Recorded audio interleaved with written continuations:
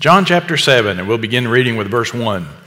After these things, Jesus was walking in Galilee, for he was unwilling to walk in Judea because the Jews were seeking to kill him. Now the feast of the Jews, the Feast of Booths, was near. Therefore his brothers said to him, "Leave here and go into Judea, so that your disciples also may see your works which you are doing. For no one does anything in secret when he himself seeks to be known publicly. If you do these things, show yourself to the world." For not even his brothers were believing in him. So Jesus said to them, "My time is not yet here, but your time is always opportune. The world cannot hate you, but it hates me because I testify of it that its deeds are evil. Go up to the feast yourselves. I do not go up to this feast because my time is not yet fully come." Having said these things to them, he stayed in Galilee. But when his brothers had gone up to the feast, then he himself also went up, not publicly, but as if in secret. You've heard the words polarizing or divisive, controversial. Sometimes you hear these words used to describe public figures. It might be presidents or prime ministers, politicians. Those words were used to describe Thomas Jefferson or Abraham Lincoln, Winston Churchill, for example. Sometimes these words are used to describe military leaders like General George Patton or William Tecumseh Sherman, polarizing, controversial, divisive. Sometimes it's used to describe religious leaders or pop culture icons. You know, one man's hero is another man's zero. Or you either love him or you hate him. So we've heard these words a lot. And those words were applied to the Lord Jesus Christ as well. I mean, those things have been true throughout history. It's true today. And it was true of Jesus Christ in his day. And it's true of Jesus Christ even today. He is polarizing. He is divisive. He is controversial. And that's really the theme of what we're going to see here in John chapter 7 this morning. In John chapter 6, we had the great defection. And we saw that the Galilean crowds turned and walked away. And now in chapter 7, 6 months later, we're going to see Jesus come back into Jerusalem, and controversy and division and confusion is going to surround Jesus. As we work our way through John, we have this theme of disbelief is increasing. In chapter 6, the Galilean crowds walked away, but not only the crowds, but many of his disciples withdrew from him and were no longer walking with him. We got a preview at the end of chapter 6 that one of his 12 disciples will betray him. And then we hear in chapter 7 that not even his brothers were believing in him. So we have this theme of disbelief. We also have this climate of hostility that's just escalating. Things are getting hotter and hotter. In chapter 5, Jesus healed the lame man by the pool, and the Jewish leaders, they're ready to kill Jesus because he claims to be the Son of God, making himself to be equal with God. And we're going to hear that again in chapter 7, and they're just going to be more and more determined. So things are escalating. Things are heating up as we go. And as Jesus comes into Jerusalem, again here in John 7, he comes into a town that is rife with controversy and division and confusion, and it's all about Jesus Christ. So that's kind of the theme of our passage this morning. Lord willing, we're going to take this whole chapter today, the whole chapter 7. So we're going to cover a lot of ground real fast. So listen fast and buckle up.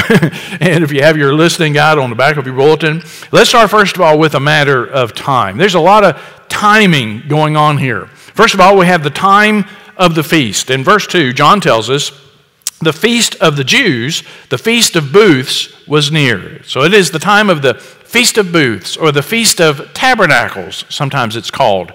The Feast of Tabernacles was one of the 3 annual pilgrimage feasts. Every Jewish man who lived within 15 or 20 miles of Jerusalem was expected to make the pilgrimage. You come to Jerusalem for these 3 festivals each year. And this is one of those pilgrimage feasts. And people would come to Jerusalem, not just 10, 15, 20 miles out, but from all over the country.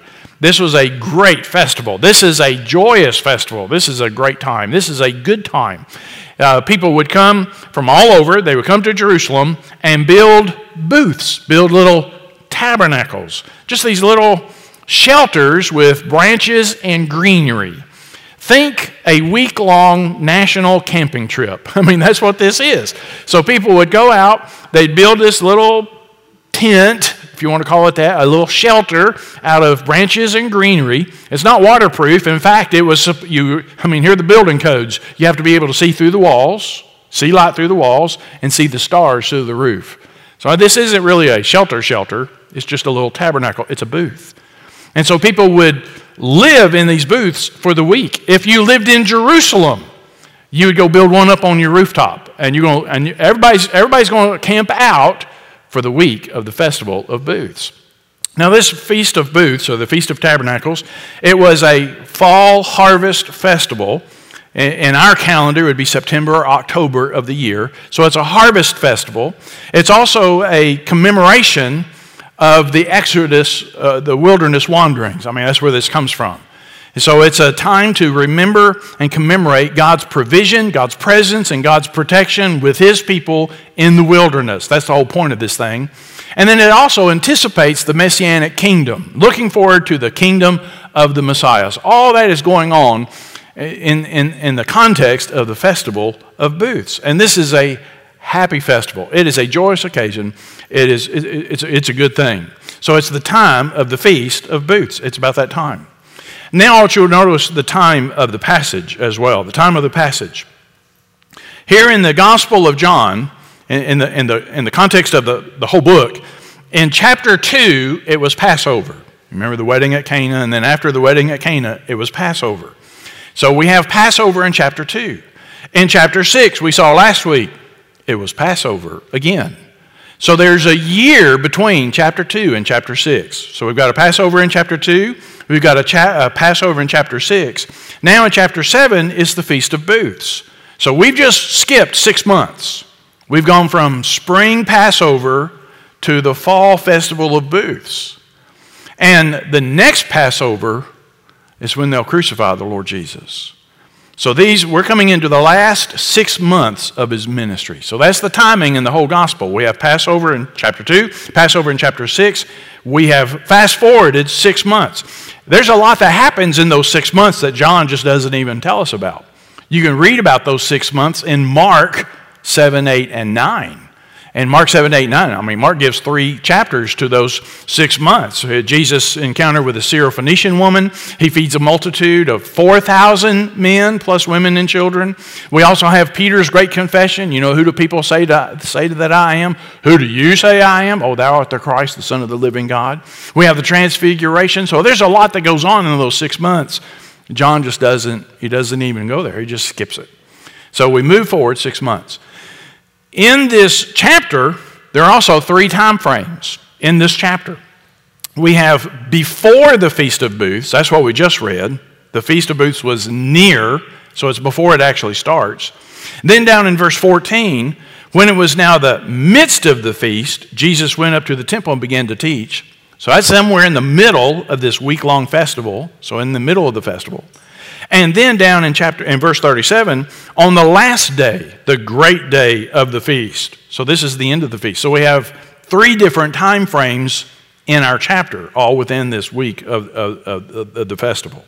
Now, his brothers give him some brotherly advice. We just read that. We won't reread it. But his brothers, we just read, his brothers are not believing in him. So they're not followers at this point. They won't be followers until the resurrection. And after Jesus is raised from the dead, they kind of figured out, he's the Messiah. He really is the Messiah. And his family begins to follow him. And James becomes the leader of the early church in Jerusalem. And James and Jude, 2 of his brothers, James and Jude, penned 2 books of your New Testament, James and Jude. So they will become followers later. But now they're not believers. And they give Jesus some brotherly advice. Why don't you go to Jerusalem and be the Messiah? And now you and I know, John's already told us that the Jews are intending to kill him. Now, maybe his brothers are saying, why don't you just go down there and get yourself killed then? But probably not. There's nothing in the text that indicates that his brothers have animosity toward him, that they want him to get himself killed. That's not the idea. More than likely, this is just pragmatic, worldly thinking. Hey, look, if you think you're the Messiah, you got to go to Jerusalem and be the Messiah in Jerusalem. You can't run around the Galilean countryside being the Messiah. If you really want to strike it big, if you want to be that guy, you're going to have to go to Jerusalem. It's kind of like, hey, if you want to be a country music star, you got to go to Nashville, right? You want to be a movie star, you're going to have to move to L.A. If you want to run for national office, you need a national platform. Well, look, if you want to be the Messiah, you're going to have to go to Jerusalem. And what a great time of year. It's the Festival of Booths. Everybody's going to be there. You can get crowds. You can go down and preach some sermons. You can do your thing and get some converts, get some disciples. Maybe you can recoup some of the stuff you lost chapter 6, when everybody turned and walked away. So they're probably just giving him some practically worldly, pragmatic advice. But it's not just worldly thinking. That's also a satanic temptation. It's the same thing Satan tempted Jesus with in the wilderness. Why don't you go make a name for yourself? Jesus isn't trying to make a name for himself. He's doing the will of the Father, and he wants to glorify the Father. We hear that here in chapter 7. But here's what I want you to notice is the timing of the passion. In verse 6, Jesus said, my time is not yet here. I'm not going to go to the festival with you. My time is not yet here. We hear it again in verse 8. My time has not yet fully come. We'll hear it again in verse 30. His hour had not yet come. Jesus said it in chapter 2 as well. We'll hear it again in chapter 8. His hour has not yet come. Now in chapter 12, Jesus will say, the hour has come for the Son of Man to be glorified. In chapter 13, he knew that his hour had come. In John 17, in the high priestly prayer, Jesus prays to the Father, Father, the hour has come. What I want you to notice is that Jesus is on a schedule. He is in control. God has set the schedule, and Jesus he's on schedule. He's on time. He's in control. Don't ever think that things got out of control for Jesus. He just misread the room, he miscalculated, and things spiraled, got out of hand, got out of control. Next thing you know, he got crucified. No, every step of the way, he knows. He's in the Father's will, he's doing the Father's will, and he's on the Father's timing, and he knows when it's his hour. And so his brothers are saying, hey, you need to come to Jerusalem with us. And Jesus, no, it's not time for that yet. But now notice in verse 10, when his brothers had gone up to the feast, then he himself also went up, not publicly, but as if in secret. So he does go to the Feast of Booths, but he's going to be fashionably late. He doesn't come with a family. Typically, families would come in great caravans, or whole communities would travel in these great caravans. And if he had come in with that kind of a crowd and that kind of fanfare, it could have turned into a triumphal entry scenario. Not time for that. That's 6 months away. So he comes in, kind of low-key, fashionably late, but then he's going to go and he's going to make a public appearance. We'll see in just a moment. But I want you to notice the time of the passion. So there's that matter of time. Now let's keep going. We got a lot of ground to cover. So let's keep reading. And when Jesus comes, he's the talk of the town. Look at verse 11. So the Jews were seeking him at the feast and were saying, where is he? There was much grumbling among the crowds concerning him. Some were saying, he's a good man. Others were saying, no, on the contrary, he leads the people astray. Yet no one was speaking openly of him for fear of the Jews. See, you thought political correctness was new. It's that self-censorship, political correctness. It's around even then. But when it was now the midst of the feast, in the middle of the week, Jesus went up into the temple and began to teach.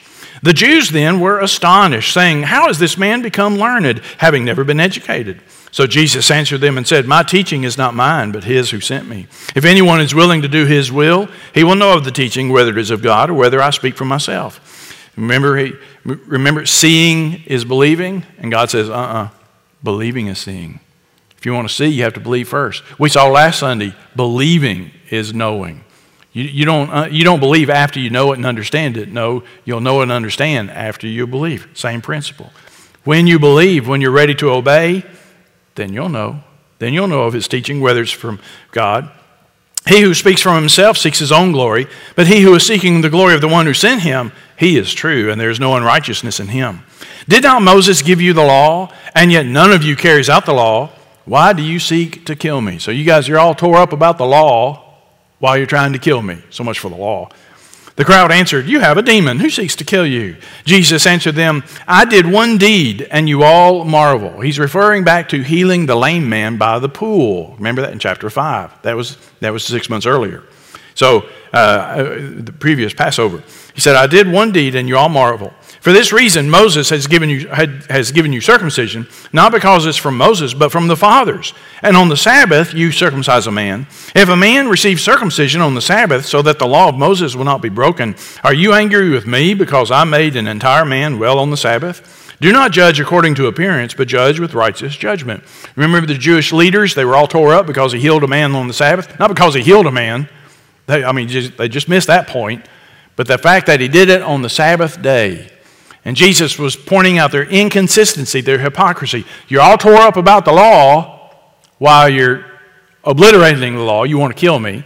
And then you have these two seemingly contradictory laws. Well, God says don't do any ordinary work on the Sabbath, but you can circumcise a male child on the Sabbath if the 8th day falls on the Sabbath. But the circumcision law predates the Mosaic law. That goes back to the patriarchs. And if you think it's okay to circumcise a child on the 8th day when it's on the Sabbath day, you can heal or cleanse part of a man on the Sabbath day. Why can't I heal the whole man on the Sabbath? Just the inconsistency of all of it. So some of the people of Jerusalem were saying, is this not the man whom they're seeking to kill? Look, he's speaking publicly, and they're saying nothing to him. The rulers do not really know that this is the Christ, do they? However, we know that there is where this man is from. Whenever the Christ may come, no one knows where he's from. Then Jesus cried out in the temple, teaching and saying, you both know me and know where I am from. And I have not come of myself, but he who sent me is true, whom you do not know. I know him because I'm from him, and he sent me. So they were seeking to seize him, and no man laid his hand on him because his hour had not yet come. They wanted to lay hands on him, but they couldn't because God had his hand on him. But many of the crowd believed in him, and they were saying, when the Christ comes, he will not perform more signs than those which this man has, will he? The Pharisees heard the crowd muttering these things about him, and the chief priests and the Pharisees sent officers to seize him. All right, let's stop there for now. Let's look at the talk of the town. Notice the confusion and the controversy just in these verses that we read, the confusion and the controversy. We have three groups of people that John points out. One, we have the Jews. And in the Gospel of John, the Jews usually refers to the religious leadership, the religious establishment, the priests and the scribes and the Pharisees and the Sadducees, the religious leadership of the day. That's usually who John is talking about when he talks about the Jews. Then we have the Jerusalemites in verse 25. Some of the people of Jerusalem were saying, is this not the man whom they are seeking to kill? These are people who live in Jerusalem. We could call these inside the Beltway Jews. These are folks who live inside the Beltway. They live in the capital, and they're going to be more attuned to the political climate of Jerusalem, more in tune with the tone and tenor of the religious establishment. They know that the Jews, the religious leaders, want to kill Jesus. They're the inside the Beltway Jews. And then we have the crowds. Like in verse 12, there was much grumbling among the crowds. So the crowds, that's just the populace. And that would include all these visitors coming in town for the Feast of Booths. So you've got Jews from Judah in the south. We have Galilean Jews from the north, like Jesus and his family. And then we have Jews that are from out of town. I mean, they're from out of the countryside. The dispersion Jews, folks who have traveled from great distances. Those are the crowds. And within these different groups, these different demographics, if you will, there's all kinds of confusion and controversy. Listen to some of the reactions we have just in chapter 7. There's grumbling in the crowds in verse 12. There's that grumbling. We talked about that last week, kind of under your breath, grumble, grumble, grumble. Some were grumbling, he's a good man. Others, no, he's not a good man. He's a false teacher. He's leading people astray. So grumbling in the crowds. And then we also have astonishment in verse 15. The Jews then were astonished, saying, how has this man become learned, having never been educated? He hadn't been to school. He hadn't been to seminary. He's not classically trained. He's not rabbinically trained. How does he know so much? And they're astonished at his teaching. Matthew and Mark both tell us that the people were amazed at his teaching, for he taught as one having authority, not like the scribes. You see, the scribes or the rabbis of the day, they would rely on the authority of other rabbis. So they would always refer back to some other rabbi. Well, you know, Rabbi so-and-so taught thus and such. We learned from Rabbi thus and such, whatever. Kind of like a lawyer would speak today. How a lawyer would buttress his arguments with court precedent. Well, you know, in Smith versus Jones, the court decided, and so that's why we argue thus and such.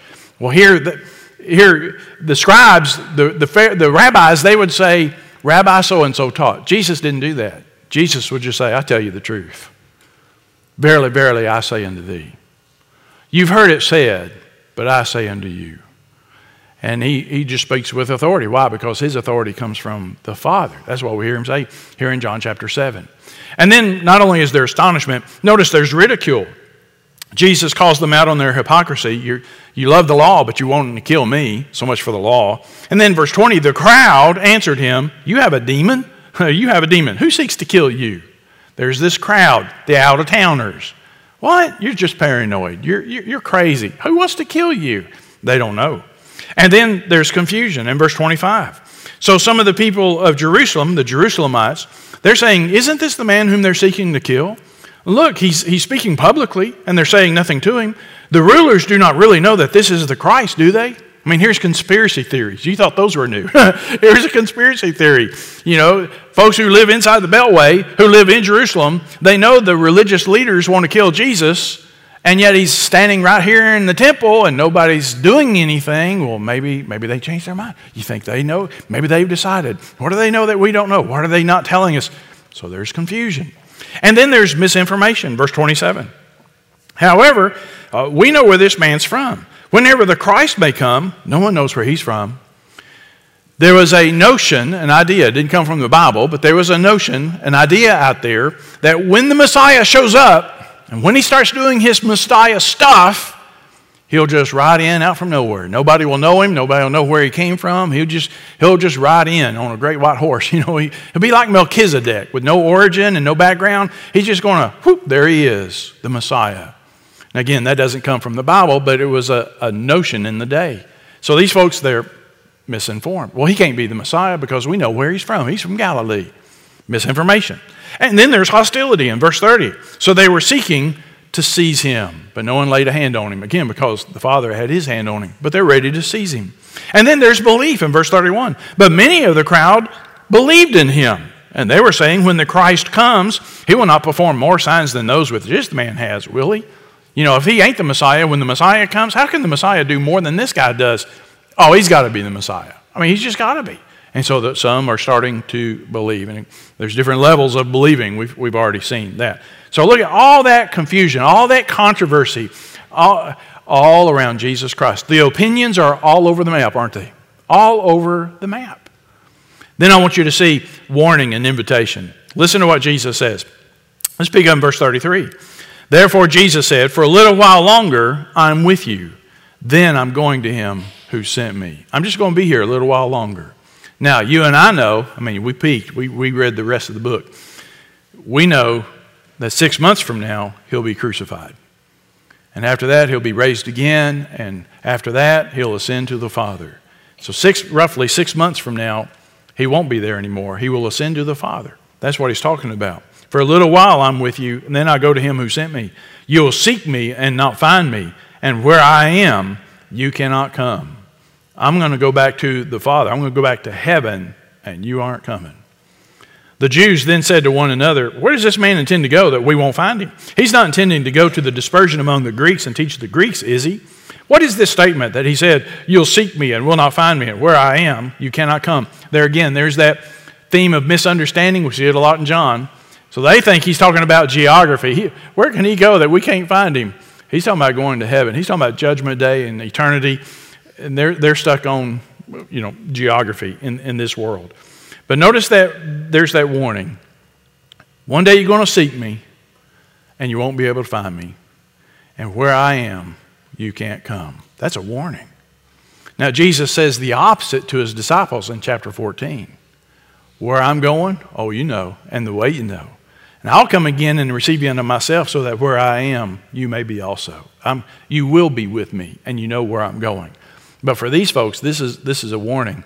We hear that same warning back in the Old Testament in Isaiah 55. Seek the Lord while he may be found. Call upon him while he is near. There's an invitation. Seek the Lord. Call upon the Lord. But there's also an implied warning. You better seek him while you can, because there's coming a day when you won't be able to find him. You better call upon him while he is near, because there's coming a day he won't be near. You better seek him and call him while you can. There is a warning. I like what Warren Wiersbe said. It wasn't Jesus who was in danger, but those who wanted to arrest him. They're the ones who are in danger. And then we have an invitation in verse 37. Now on the last day, the great day of the feast, Jesus stood and cried out, saying, if anyone is thirsty, let him come to me and drink. He who believes in me, as the scripture said, from his innermost being will flow rivers of living water. But this he spoke of the Spirit, whom those who believed in him were to receive, for the Spirit was not yet given, because Jesus was not yet glorified. Now, there's a context here that really makes that pop. In the Feast of Booths, remember this week-long camping trip? In the Feast of Booths, every morning at dawn, the high priest would lead a procession from the temple. He would go into the temple, take a golden pitcher, and the priest would lead this procession from the temple down to the pool of Siloam, to the Gihon spring. And he would fill that pitcher, that golden pitcher, with water there at the pool of Siloam. And then he would lead that procession back up to the temple. Meanwhile, a choir is chanting Isaiah 12:3, which says, you will joyously draw water from the springs of salvation. When he gets back up into the temple, he would hold up the pitcher. And then the crowd would say, higher, higher. And he'd raise it up higher. Higher, higher. He'd raise it up higher. Higher, higher. And then he'd raise it up as high as he could. And then he'd pour out that water in the temple. They would do that every day at dawn for 6 days. And then on the seventh day, they would do it 7 times on the seventh day, the last day of the feast. Now, there was an 8th day added later on. It's kind of to cap off the whole week. But the seventh day was the last great day of the feast. Now, that water ritual, that wasn't prescribed in the Old Testament. That was just kind of added and evolved as time went on. But it commemorated, again, Feast of Booths, Exodus, the wilderness wanderings. It commemorated God's provision in the wilderness. God gave them water from a rock. So as we remember God's presence and God's provision, God's protection in the Exodus, here's a remembrance. God gave us water from a rock. It also anticipates the blessings of the Messianic kingdom, as prophesied in Isaiah and Ezekiel and Zechariah. And then it's also a symbolic prayer for rain. Remember, this is fall. Fall is the dry time of year. It's practically a drought. And by this time of year, the springs are starting to run low. The cisterns are beginning to dry out. And so it's in essence a prayer for rain as well, that God would restart that whole agricultural cycle. We need the winter rains. We need the spring rains to start the new agricultural year. So all that is in that water ritual every day of the festival. And on the last day, they do that 7 times. And on that day, Jesus stands up and he says, what? If anyone is thirsty, in the middle of a water ritual, if anyone is thirsty, let him come to me and drink. He who believes in me, as the scripture said, from his innermost being will flow rivers of living water. Kind of like John 4 all over again, isn't it? What he told the woman at the well, John 4. We heard it again last time in the Bread of Life discourse. But it's in that context, that water ritual. If you're thirsty, come to me. If anyone is thirsty, let him come to me. And you'll have rivers of living water that come through him. And of course, you know he's talking about eternal life. The river of life. Life in him, life in his spirit. Well, let's keep going. Now we have division and decision. Look in verse 40. Some of the people, therefore, when they heard these words, were saying, this certainly is the prophet. Others were saying, this is the Christ. Still others were saying, surely the Christ is not going to come from Galilee, is he? Has not the scripture said that the Christ comes from the descendants of David and from Bethlehem, the village where David was? So a division occurred in the crowd because of him. Listen to those divided opinions. Again, division and decision. All those opinions about Jesus. He's the prophet. And you remember we talked about that eschatological prophet. They're expecting a prophet associated with the Messiah, either before the Messiah, with the Messiah. If he's not the Messiah, he's the prophet. Deuteronomy 18. Oh no, he's not the prophet. He's the Messiah himself. He's got to be the Messiah. And then someone else says he can't be the Messiah. We know from the Bible the Messiah is going to come from the house of David. He's going to come from Bethlehem. He's from Galilee. So they're right, but they're wrong. Jesus, we know, is from the house of David. He is from Bethlehem. He is the Messiah. And then notice in verse 43, so a division occurred in the crowd. There's a division. Again, polarizing, controversial, divisive. In Luke 12, Jesus said, do you suppose that I came to grant peace on earth? I tell you no, but rather division. R. Kent Hughes said this, Christ did not want to bring division, but because of the sinfulness of our hearts, because of our fallenness, because of our unwillingness to repent and bow to him, the Prince of Peace is Christ the divider. There arose a division because of him. He's polarizing. Now, if you go back to verse 32, the Pharisees heard the crowd muttering these things about Jesus, and the chief priest and the Pharisees sent officers to seize him. These officers are Levites. These are religiously trained people in the establishment, if you will, and they're the security force for the temple. They maintain order in the temple and its environs. So they send these officers, again, religiously trained people, not just hired muscle, but they are religiously trained people. So they send these officers, these Levitical officers, to go arrest Jesus. Now watch what happens in verse 45. The officers then came to the chief priests and the Pharisees, and they said to them, why did you not bring him? So they come back empty-handed. We sent you to arrest him. Where is he? The officers answered, never has a man spoken the way this man speaks. The Pharisees then answered them, you've not also been led astray, have you? No one of the rulers or Pharisees has believed in him, has he? But this crowd, which does not know the law, is accursed. In other words, what's wrong with you people? He's not the Messiah unless we say he's the Messiah. We don't believe in him. And what's wrong with you? Are you just as dumb and as uneducated as the audience? Remember, these are religiously trained people. They're educated. Are you just as ignorant as the crowds? In that intimidation, that ridicule. But the officers come back. No one speaks. No one's ever spoken like this guy does. Now notice they don't blame the crowd. We hear that a lot in the Gospels. Well, we would have moved against him, but man, the people love him, and it would have turned into something. If we tried to arrest him, we would have had a right. It's not that. We've never heard anything like this. Someone said they went to arrest Jesus, but they were arrested by Jesus. They're astonished. They are mesmerized by his teaching. And then, of course, the religious leaders, they ridicule them, try to intimidate them. And then Nicodemus in verse 50. Nicodemus, he who came to him before, being one of them, remember we met him in chapter 3, he said to them, he's one of the Pharisees, our law does not judge a man unless it first hears from him and knows what he is doing, does it? They answered him, you're not also from Galilee, are you? Search and see that no prophet arises out of Galilee. So here's Nicodemus, one of the Pharisees, and he's just trying to bring a little reason to this thing. Hey, we've got rules, we've got a process, and our law says, you got to hear a man out. You need to give him a fair trial, give him a hearing. And then they turn on Nicodemus. Are you just a Galilean hillbilly too? Are you uneducated as well? Don't you? And so they try to shut him down, intimidate him, and mock him and ridicule him. Sound familiar? More things change, more things stay the same. And then they say, you go back and read your Bible. Don't you know that no prophet ever came from Galilee? Well, they're wrong. Actually, Jonah was from Galilee. Some scholars would say that Nahum and Elijah also come from Galilee, depending on where you draw the lines. But they answered him, you're not also from Galilee, are you? Search it out and see that no prophet arises out of Galilee. Wow. Polarizing. You either love him or hate him. You're for him or against him. Divisive. Controversial. That was true in Jerusalem during the Feast of Booths in John chapter 7. And it's still true today.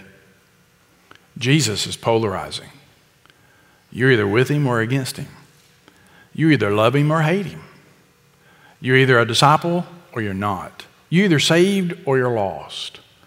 And the question is, where are you? Where are you with Jesus Christ? Do you know him? Do you love him? Do you serve him? Do you know the Lord Jesus Christ? That's the question. Again, listen to this invitation. If anyone is thirsty, let him come to me and drink. If anyone is thirsty, let him come to me and drink. There's that invitation, and it's still open. If anyone is thirsty, let him come to me. But there's that warning. You better come while you can. because it can become too late. Seek the Lord while he may be found. Call upon him while he is near. Paul writes in 2 Corinthians 6, now is the accepted time. Today is the day of salvation. The writer of Hebrews says twice, today, if you hear his voice, harden not your hearts.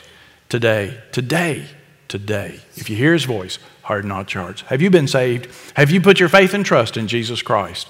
If not, today's the day and now's the time. Don't say no. Don't say not yet. Don't say one day, because one day may never come. One day may be too late. Today's the day and now's the time. Say yes to Jesus Christ. And if you know Jesus, prepare to take a stand. He's polarizing. He is divisive. He is controversial. And if you stand with Jesus, you're going to be standing against the crowd, and the crowd's going to stand against you. Let's pray together. Father in heaven, God, we thank you for your word. We thank you for John chapter 7. God, we thank you that as we read this passage, it's like watching the news in our own day and time. Some things never change. God, we thank you for the truth of the gospel and the identity of Jesus Christ, your Son, our Savior.